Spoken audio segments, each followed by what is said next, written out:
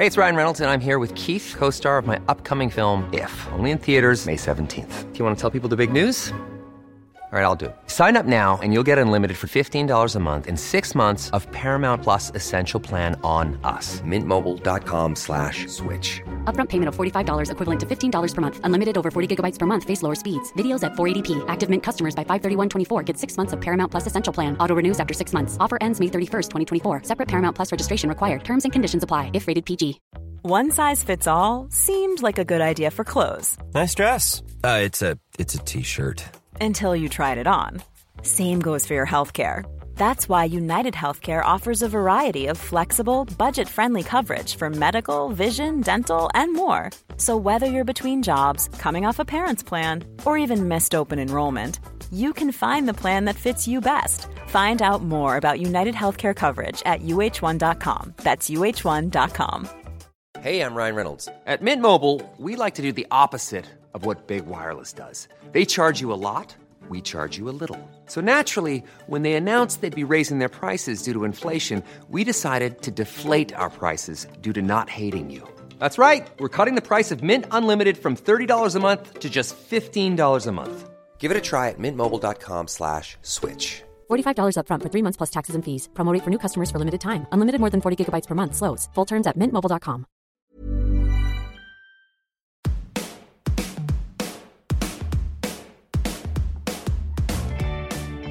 Hello and welcome to The Shift, the podcast that aims to tell the no-holds-barred truth about being a woman post-40.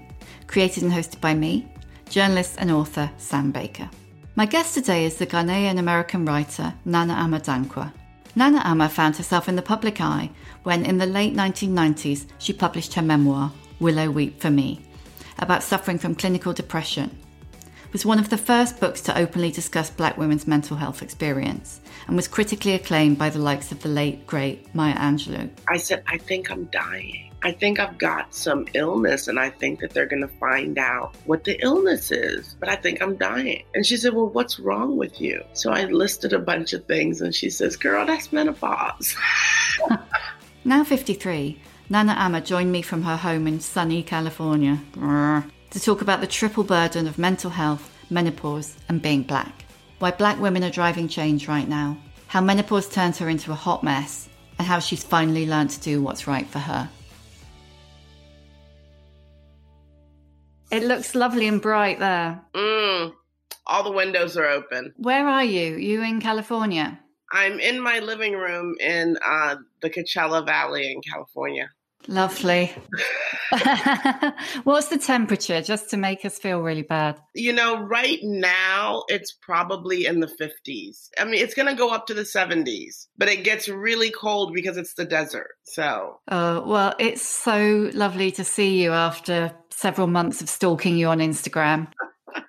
Following your T-shirts with interest. I should tell the listeners that Nana Ama does posts several times a week, sometimes T-shirt posts. Right now, whenever I feel like it. But yeah, it's fairly regular. You know, I started out a few years ago, and maybe this was the beginning of my menopause. I don't know. I started out a few years ago, kind of not really interested in engaging. My T-shirts became a very passive-aggressive way of me sending a message. Well, it's quite a good way around it as well, isn't it? Sometimes, I did feel like engaging. So the T-shirts would bring people. Like, I know I have a T-shirt that says, I was there and everybody was Kung Fu fighting. Where do you get them all? They're so brilliant. I get them in different places. And then, friends who really know me, and I have to stress that really know me, send me some that are brilliant. Friends that I went to grade school with that I'm still friends with, they know me really well. They know my humor. And so they'll sometimes see something and get it. And that's nice. Do you have a personal favorite T-shirt? No. Each one means something to me. This one, which you'll read online later, is, The Wizard of Oz, a reminder of the fact that these people who thought they were lost and thought they were somehow deficient, went on this journey in search of someone to fix them, to make them whole. And it was a con man. It was a man, some old guy behind like a velvet, like a velvet curtain. And, the reality of it is that the answer is within you and that you have what you think you're missing. It's probably the perfect T-shirt for every day this year, actually. These days we're missing so much in our minds. In reality, we can survive. And, the Tin Man had a heart. And so sometimes it's just that it's not what we're taught a heart looks like. Exactly. But it does the same job as a heart. I mean, that's a lot of the source of the damage, isn't it? That we have an expectation that we're taught from a very young age of the way things should be. Yeah. Yeah. And then when they don't live up to that for whatever reason, it becomes a problem instead of just a different path. Yeah, I think that starts really early on with questions to children like, who are you going to marry? When my daughter was she wasn't even in the first grade yet. She was in a little program at the YMCA in Brooklyn where I was subletting for the summer. And I get a phone call from the teacher. She's up in arms and I've got to come get my kid. And, she's caused quite a stir. And they were going around asking these children who they wanted to marry. And my daughter said, well, I would like to marry Michael Jackson. Unless I learn that I'm a lesbian, and then I'll lie like Janet Jackson. Oh, that's my girl.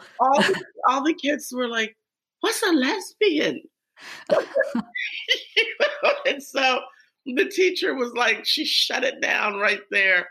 And I thought, why are you asking kids who aren't even 6? Why are you sexualizing children? But you can imagine all those 5-year-olds going home and going, Mummy, what's a lesbian? It's like, No, I'm so happy. I was such a proud parent that day. You must be. Before we start talking about menopause, which I know that we could talk about for hours, I want to talk a bit about your wonderful book, which I've just finished reading, Willow Weep for Me. It was published in 1998 when you were 31, which must be roughly how old your daughter is now, is it? Yeah, she'll be 30 in April. It ends up being such a groundbreaking book. What was your kind of path to writing it? Oh, like most people, it was a very stumbly, circuitous path. I didn't set out to write it. I happened to write it. I was a poet. I wasn't even a prose writer. I was a poet. And I did a reading and a man came up to me and said, hi, I work with the Washington Post. And he's like, I really like your poetry. Do you write prose? And I said, yes. Why, yes, I do. When in fact, it was like, why, no, I don't. I do now. And so he gave me his card. He assigned me a couple of articles, which I thought, how hard can this be? He wanted it very poetic. So I wrote. He enjoyed the article, assigned me another. And then we became friendly, as one does with one's editor. And he came out to LA. I happened to be in DC when I met him. He came out to LA because he was dating a woman in LA at the time. And I said something about long distance dating and, he must have one heck of a phone sex bill or something. And then he said, yeah, the phone sex thing. And I said, I was a phone sex operator. And he says, what? And I said, I was a phone sex operator. And this was before, it was in the movies. I mean, this was like in 90, 93, 94. It hadn't really been something that people were talking about. And he said, tell me about that. And I told him all about it. So he said, write about it. And I said, no, my parents live in DC. He was with the Washington Post. And I said, they read that paper every day. There's no way. He said, the first shock is the hardest and it frees you as a writer. And he was right, though. He said, then you don't worry about you get to own your voice. And so I wrote it. And, much to my shock, nobody really gave a damn about anything other than the fact that I was top of the fold in the paper of that section. Wow. They didn't freak out or Only my uncle and my old British uncle who had retired in Tangier, his paper carried it. And he called me. He says, darling, if you're ever that hard up, ask for money. you know. But other than that, no, nobody really cared. And so then we were talking and I mentioned something about, depression. And he asked if I had read Styron's book, Darkness Visible. And I said, yeah, I've read that book, but that book has so little in common with my life. And I was like, here I am. I'm a desperately broke single mother. And this guy's like writing about losing $10,000 checks because he's so confused. And I said, I wish I had a $10,000 check to lose. And then I said also, even though Styron is going through all of these emotions, which are very valid emotions, the way in which he is regarded is so different than the way in which I am regarded. In the midst of all of this, I went to a hospital. I had checked myself into a hospital because I couldn't find a therapist. I was in New York. And I couldn't find a therapist. It was the last 2 weeks of August where every psychiatrist is on vacation. Oh, yeah, they're all on holiday, yeah. Yeah, and everything was closed down. So I went into the hospital and voluntarily checked myself in. And the doctor was this Mediterranean. He was like maybe Greek or something. Not that it matters, but he had a definite cultural mindset because he kept saying again and again, and where's the father? Like, where's the father of my child? And that was like such a big thing in his mind. And I could see that it was bringing me down, in an effort to sort of salvage myself. I was giving him all of my other credentials. And then he said, which wasn't funny then, but it is funny now. So how long have you believed that you've been writing for the Washington Post? I'm sorry. Oh my God. And I said, I don't believe I actually am. And I mean, this was before you could just go on and just Google it and poof, Yeah. And so fortunately, I was able to reach my literary agent. She was incensed. She called the hospital and said, what are you doing? This is an author. How dare you treat her like that? And so that was an interesting experience. That was interesting because it just shows race. And it goes on and on and on with whether it's just race, whether it's race and single parenting. I've gone to the doctors and just a regular doctor appointment with my daughter and a neighbor who drove us there. And the doctor spoke with the neighbor and I said, hey, I'm the parent. And the doctor, even including me, would glance my way, but would talk to this white man. And, so I was talking to my editor about that. And he said, you should write about this. And I wrote a lot. And he killed the piece. He said to me, I'm not going to publish this because I don't want this to be one article in a life full of articles that you're writing because you're broke and you're going from check to check. This is a book and I want you to write this book. And I was like, what? That's amazing. And I could not wrap my brain around it. I was like, so you're not going to pay me for the article?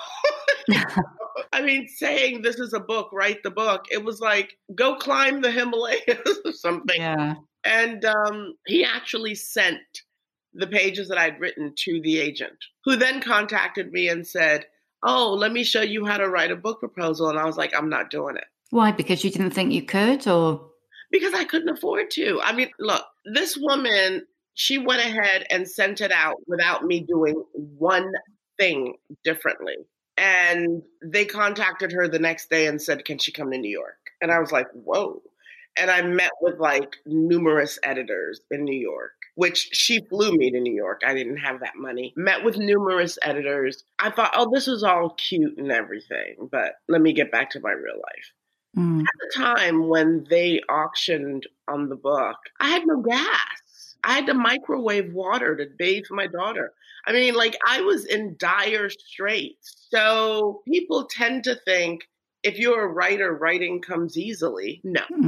Hard work. And sometimes you work that hard in the course of a week to perfect a paragraph. I wasn't in the mind frame because you can't be that stressed out about something else and then sitting around just sort of la-di-da-di-da, at the computer. So it was really incredible. The book sold. My agent immediately she wired me some money so I could get my utilities back on. And I spent the next couple of years writing about being depressed.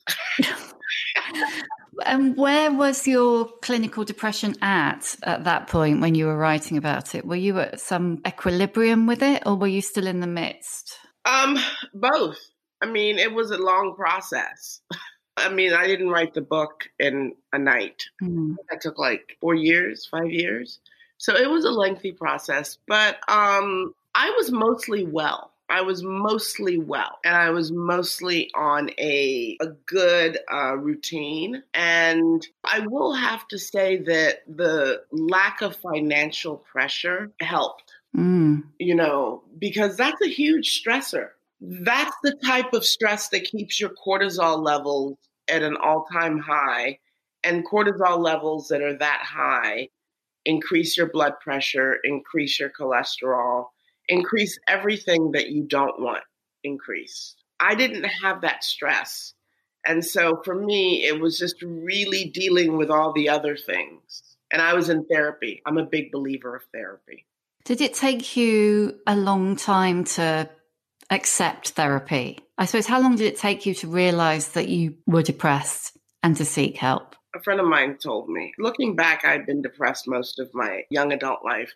A friend of mine said, I think you're depressed. I was like, I think you're crazy. Because for me, I was using it just casually. Oh, I'm so depressed.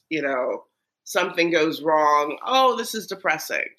But in terms of clinical depression, I didn't believe myself to be. I accepted it rather quickly. I think when somebody plants a seed, if you're really honest with yourself, you recognize it when it starts to grow, when it starts to sprout.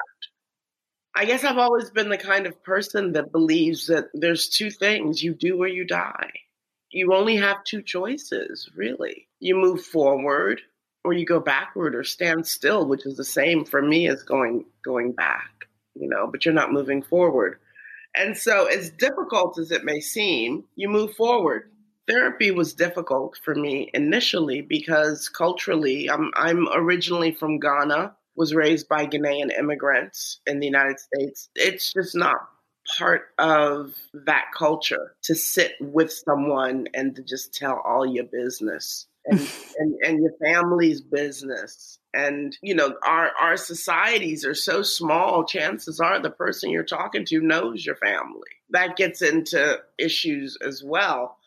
I was really happy to do it. It was great because suddenly these things that felt so major inside of me, when I said it, I thought, this sounds really silly. It didn't seem quite as silly when I was like obsessing about it. It didn't seem quite as minor, but sometimes you start to make the connections yourself, even before the therapist does. So sometimes it's just having that space to speak with somebody who has no dog in the race. They got nothing. They're just a professional, and you're talking to them and you're telling them this and this and this and that is going on. Yeah, you don't have to worry about how they're going to react. I think for me, what I realized in therapy is my listening is the most important thing. Listening to what I'm actually saying. The whole, I can't do this, or I'm not good enough, or I suck, and then you bring it out into the light and you realize it has zero strength and it's not even the truth. And so I think listening is really important. In the book, you relate an anecdote about a white woman at a party, but then also go on to talk about what your Black friends were saying about depression. Would you mind relating those anecdotes for the listeners? I was at a party with a bunch of people, and there was a woman there, a little blue-haired white woman, older. She wanted to know what I was writing. And my friend volunteered, a book about depression, about Black women and depression. And the woman said, Black women and depression? Well, when Black women start going on Prozac, the world is falling apart. I was like, what? Later, I thought, well, when Black women are going on Prozac, their whole world has already fallen apart. But in that moment, you're just so stunned, It's like, how could somebody say something like that? It's so dumb. So presumably that's to do with, perceived strength. You're meant to be able to cope in a way that white women aren't.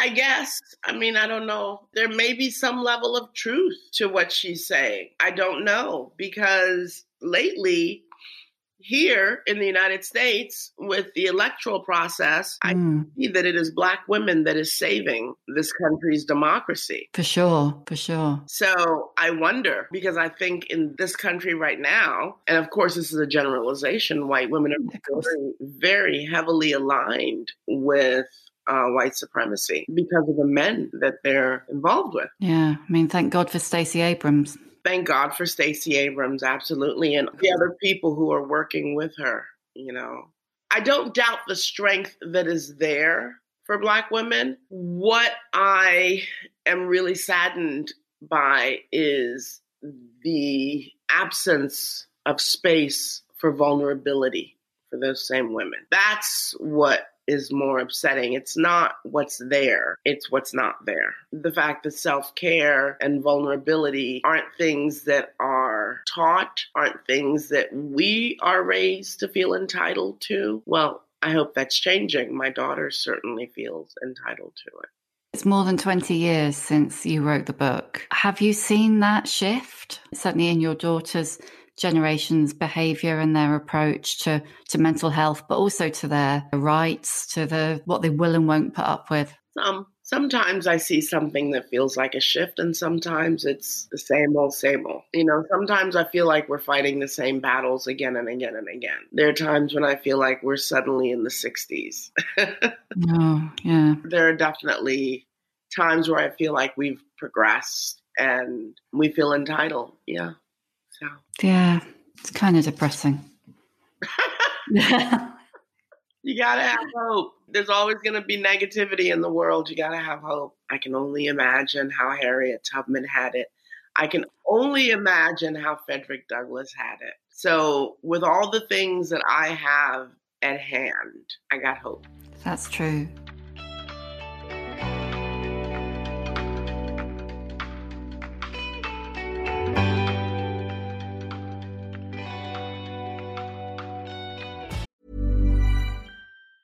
This Mother's Day, celebrate the extraordinary women in your life with a heartfelt gift from Blue Nile. Whether it's for your mom, a mother figure, or yourself as a mom, find that perfect piece to express your love and appreciation. Explore Blue Nile's exquisite pearls and mesmerizing gemstones that she's sure to love. Enjoy fast shipping options like guaranteed free shipping and returns. Make this Mother's Day unforgettable with a piece from Blue Nile. Right now, get up to 50% off at BlueNile.com. That's BlueNile.com.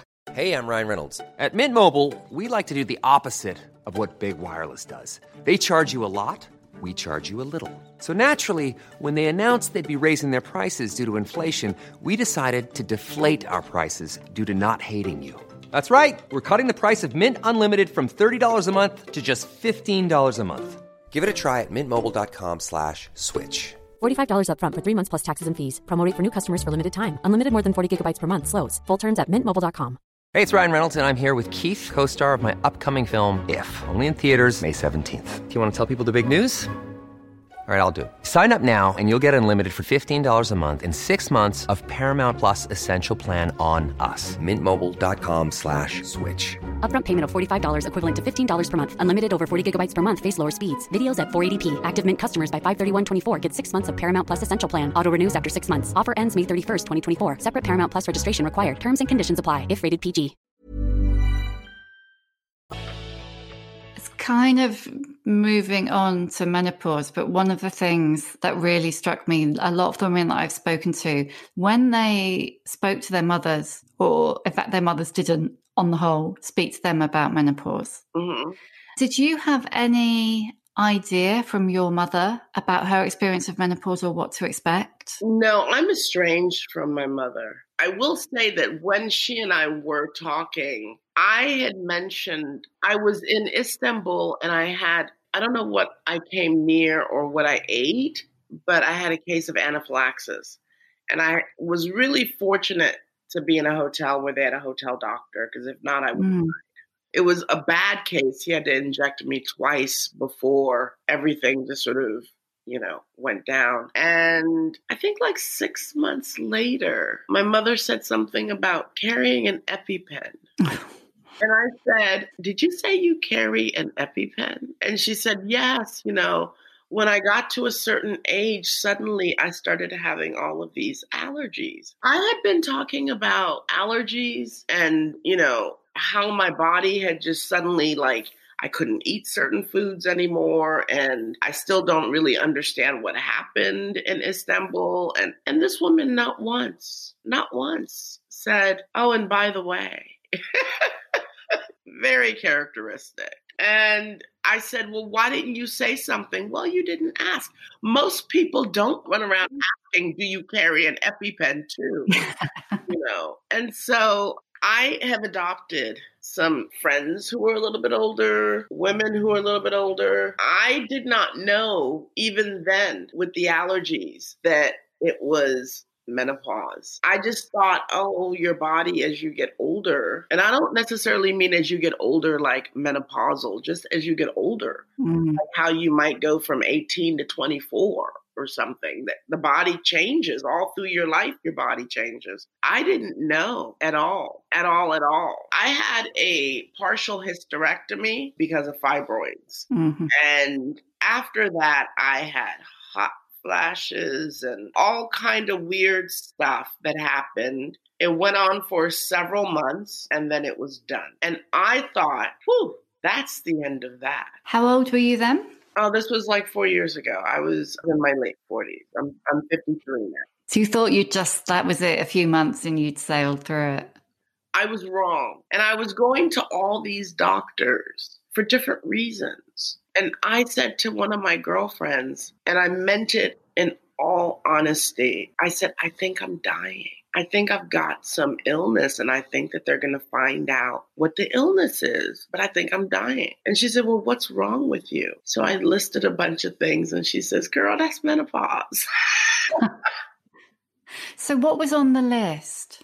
I was forgetful. And I had brain fog. And I thought, okay, so it's got to be something that has some kind of Alzheimer's symptoms, some like early onset Alzheimer's. And then also my mood, I was depressed, but I wasn't depressed. It wasn't the depression that I know from my youth.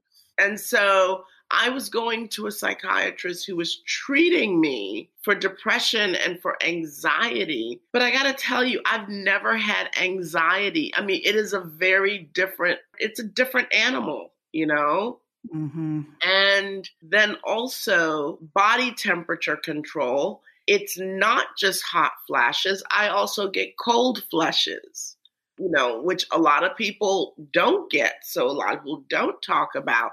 But I would get hot, and so people would go, "Oh, okay, you're hot flash." And I was like, well, nobody's talking about the cold. I'm dying, And so I would get that. And then also I had some balance issues. A year and a half ago, I fell. I was like, oh my God. I was supposed to be speaking at Barnard, and I had like a mouthful of blood. Oh, no. Awful. It was awful. But then there was that. And then I had a lot of gastrointestinal issues that, the ENT was like, "Oh, you have acid reflux." Then I couldn't eat certain things anymore. And I was just a mess. I was falling apart. And then I couldn't sleep. Or I would sleep and I would shoot straight up like a lightning bolt at 4 a.m. Why 4 a.m.? I don't know. And I couldn't go back to sleep. And it got to the point where it was really affecting my quality of life, because I can't work if I can't sleep, because I work with my brain. If my brain feels like mush, how do I write a sentence? How do I, or people would call me and I'd be sleeping at 3 p.m. because I couldn't sleep the night before. And I was just a hot mess. And one of the first things that I did was I got rid of every man who was on my medical team. Did that make a difference? It made a huge difference for me. And then I added a naturopath. Interesting. You know, when I speak about depression, I did use medication when I was depressed when I was younger. I refused to really talk about it at length, but I believe that everybody has to make a decision that works for them. I am pro everything if it works for you. Yeah, but don't take it because it works for me. Exactly. And also don't not take it because somebody has said, oh, I'm never taking hormone replacement therapy. Oh. Your body is not their body. Oh, I'm banging my head on the table. Honestly, the amount of times that I've heard all of the stuff that you're saying, the stuff about not recognizing the symptoms because everybody's just like, oh, menopause, hot flush, move on. People like not taking HRT because some Burke on the internet said it's bad, you know, or taking it because someone said they should, you know. It's just astonishing how screwed up the whole conversation is around menopause. I dealt with a little bit of hair loss, not a lot, because castor oil is my friend. And I mean, the list is so long and it comes right back to menopause. And some people don't even realize that that's the culprit. For quite a long time. And so you were seeing doctors and none of the doctors said it could be menopause. It was a friend who said, you're not dying, it's menopause. Yeah, none of the doctors. None of the doctors. As a matter of fact, you know, thank God I'm a researcher by trade. I found out that after the partial hysterectomy, you know, your body works in concert. It's like, you know, what's that song? The ham bone's connected to this bone. Or, you know, your body works like a factory, essentially. And so your ovaries release eggs, and then the eggs end up in your uterine. They're either fertilized or they're not, and then they're released if they're not fertilized. Well, the egg goes, and then the ovary goes, what happened? There's no uterus. What's going on here? You know, and so then suddenly it goes, what to do? And during that moment of, what to do was when I had the hot flashes and everything. The body is really, really adaptive. Once it figured out, hey, I'm going to do this. Then it went on and did that. And that's when those menopausal symptoms kind of stopped. That didn't mean that I was over it. 2 years later, when I started having symptoms, I was like, what? And it was only the naturopath that then said, because I didn't have periods to guide me, I want you to download a period tracker. You will see what's going on.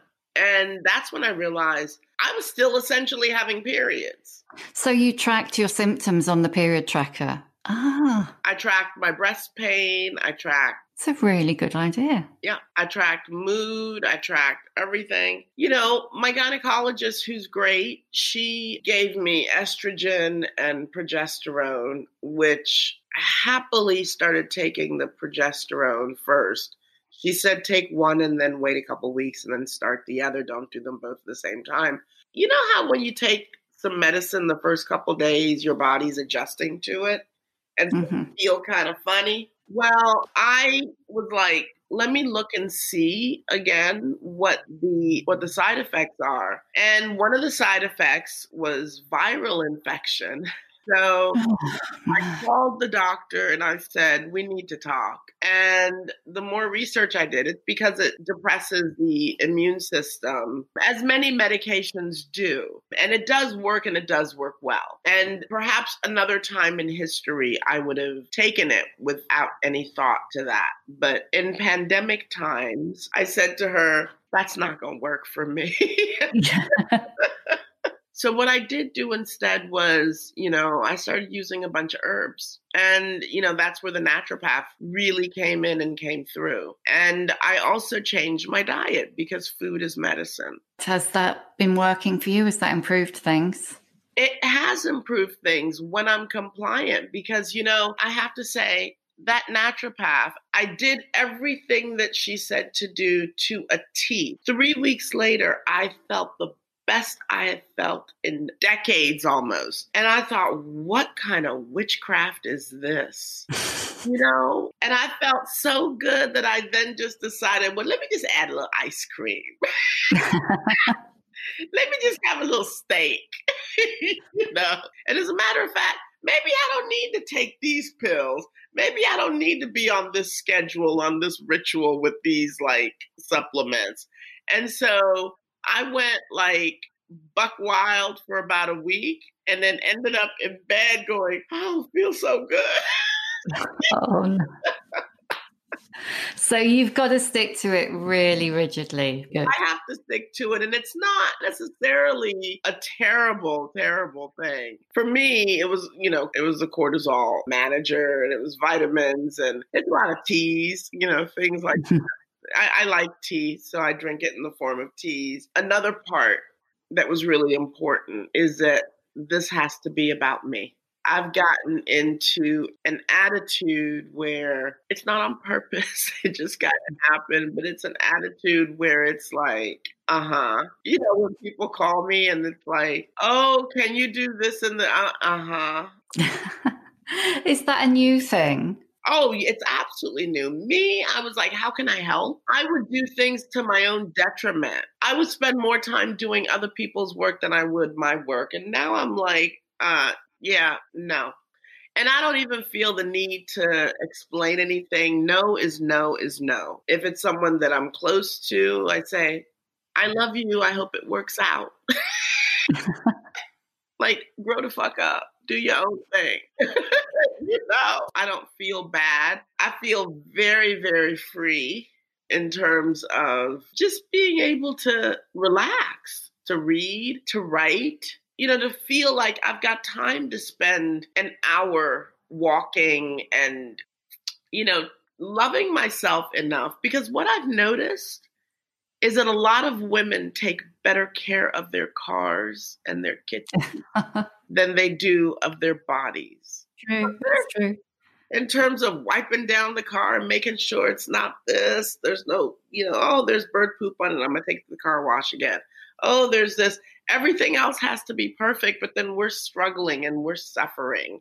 And we have a lot of resentment and issues for people who really engage in self-care. We say, oh, look at her. Every day she's got her nails done. What does she do? She doesn't do any work. She's this, she's that, I mean, my mom used to say that all the time. She's like, oh, a woman who wears nail polish just doesn't do housework. I was young then and I thought, well, I want to wear nail polish. I want somebody else to do the housework for me. Yeah, it's cultural, isn't it? And it's putting other people first, but also, all those expectations around what you should do and how you should behave and who you should be. Were you shocked by the silence and shame and dismissal around menopause when you first started to experience it? No. You're expecting it a bit? I wasn't expecting it, but once I sort of hit that wall of, no more information for you unless you go digging for it, that's when it kind of turns into, okay, this again, because that's how it was with depression. So I've been through that where people are not talking about being depressed or what depression is. And people are drinking silently or, self-medicating in other ways. And now you've got, women who are really struggling and they're struggling silently. Before COVID, I was with some friends and a girlfriend of mine just pulls out this really lovely fan and starts fanning. And I said, you having a hot flash? Her face was as if I had said something really secret, like, oh, you like to perform fellatio?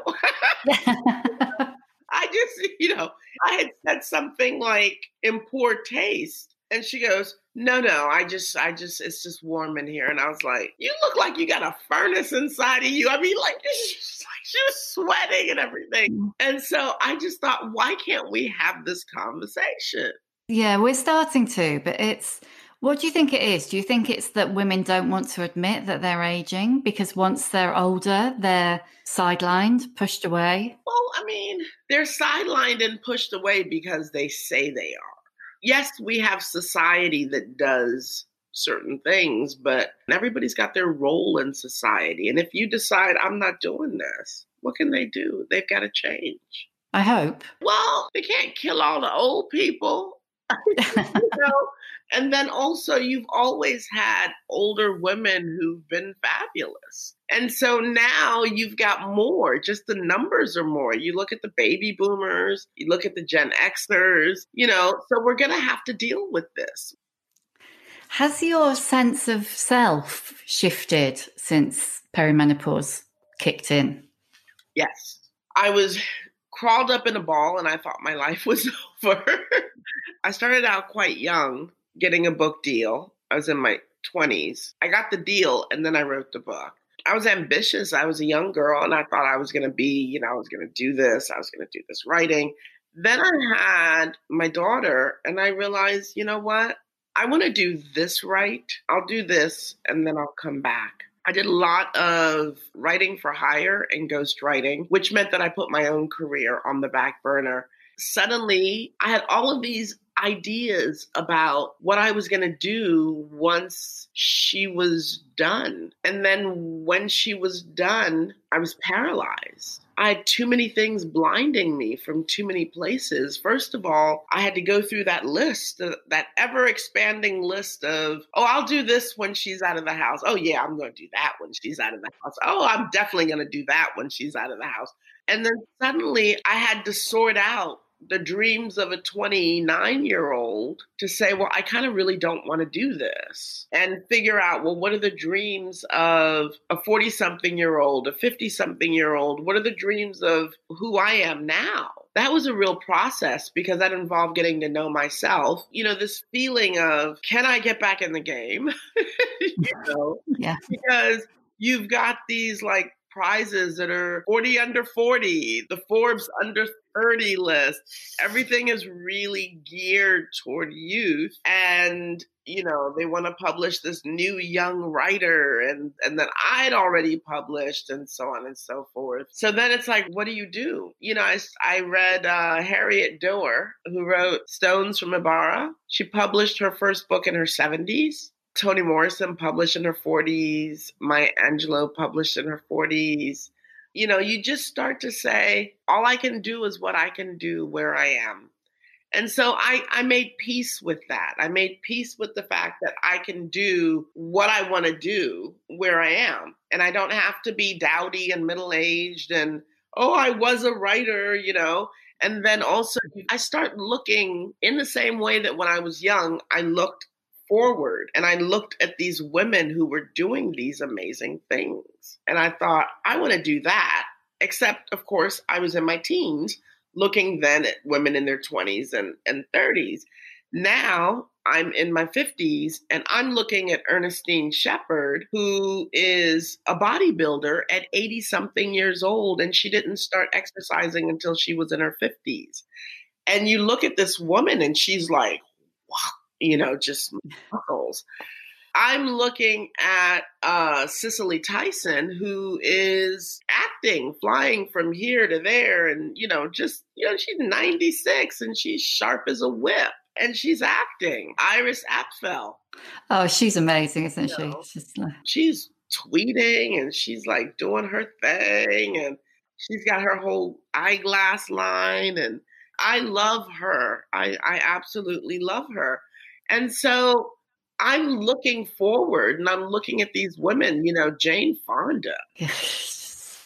Just constantly getting arrested. She's great. Jane Fonda she looks great, and she is out there sometimes and she's doing her activism and she'll be by herself doing it. She is who she is. She believes what she believes. And I like that. And so I'm encouraged by those people. And that helped me get out of my, is it too late for me to make a difference? No, it's definitely not too late. We need to start our own over 50 list. I think it's the only way. What do your 53-year-old dreams look like? My 53-year-old dreams are, I want to finish writing my books. I have a stack of ideas. I want to write my books one after the other. I would love to meet an interesting gentleman, and that's not happening during COVID. No. No, not much is happening during COVID. That's not happening during COVID, but that's okay because I'm taking this time as a chrysalis. So that's not happening during COVID, but I'd also like to podcast, and I love doing voiceover, and so I would love to do that.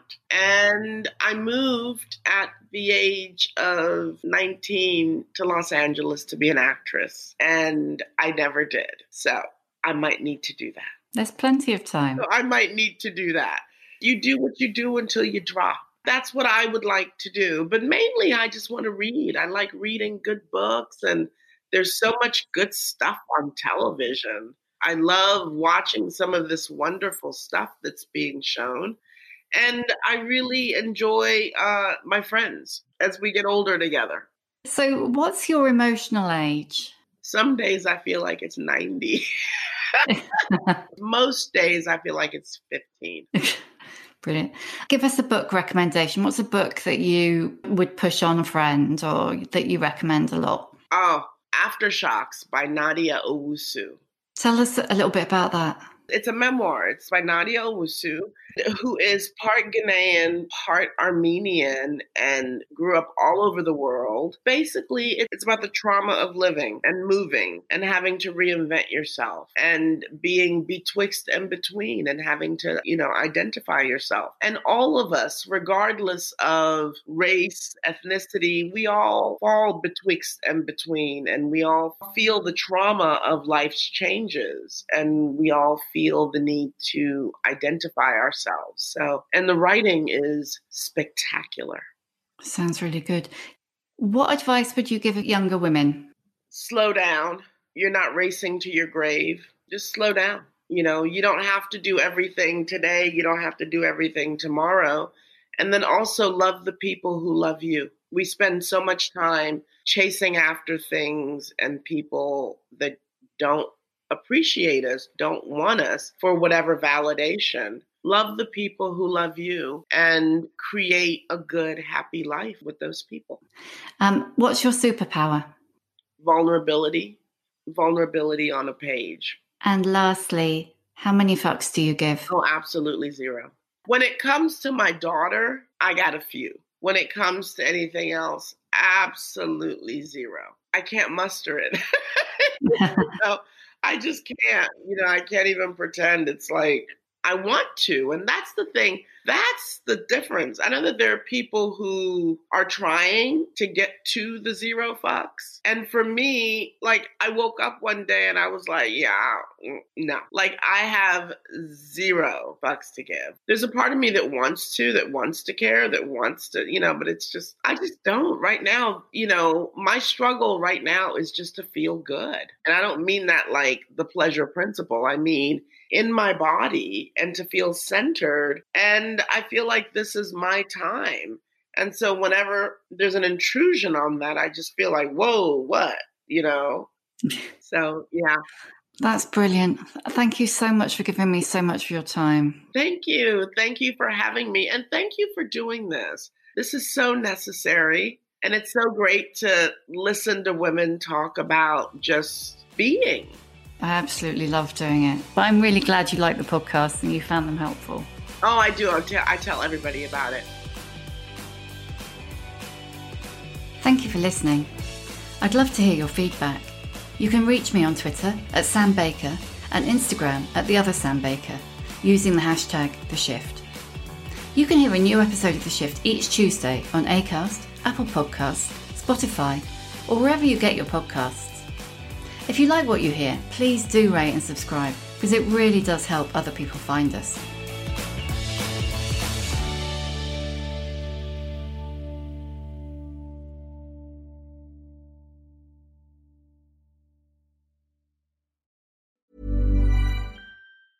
Small details are big surfaces. Tight corners are odd shapes. Flat, rounded, textured, or tall. Whatever your next project, there's a spray paint pattern that's just right. Because Rust-Oleum's new Custom Spray 5-in-1 gives you control with 5 different spray patterns. So you can tackle nooks, crannies, edges, and curves without worrying about drips, runs, uneven coverage, or anything else. Custom Spray 5-in-1. Only from Rust-Oleum. Planning for your next trip? Elevate your travel style with Quince. Quince has all the jet-setting essentials you'll want for your next getaway, like European linen, premium luggage options, buttery soft Italian leather bags, and so much more. And it's all priced at 50 to 80% less than similar brands. Plus, Quince only works with factories that use safe and ethical manufacturing practices. Pack your bags with high-quality essentials you'll be wearing for vacations to come with Quince. Go to quince.com/trip for free shipping and 365-day returns. Hi, I'm Daniel, founder of Pretty Litter. Did you know cats tend to hide symptoms of sickness and pain? I learned this the hard way after losing my cat, Gingy. So I created Pretty Litter, a health monitoring litter that helps detect early signs of illness by changing colors, saving you money and potentially your cat's life. Pretty Litter is veterinarian developed, and it's the easiest way to keep tabs on your fur baby's health right at home. Go to prettylitter.com and use code ACAST for 20% off your first order and a free cat toy. Terms and conditions apply. See site for details.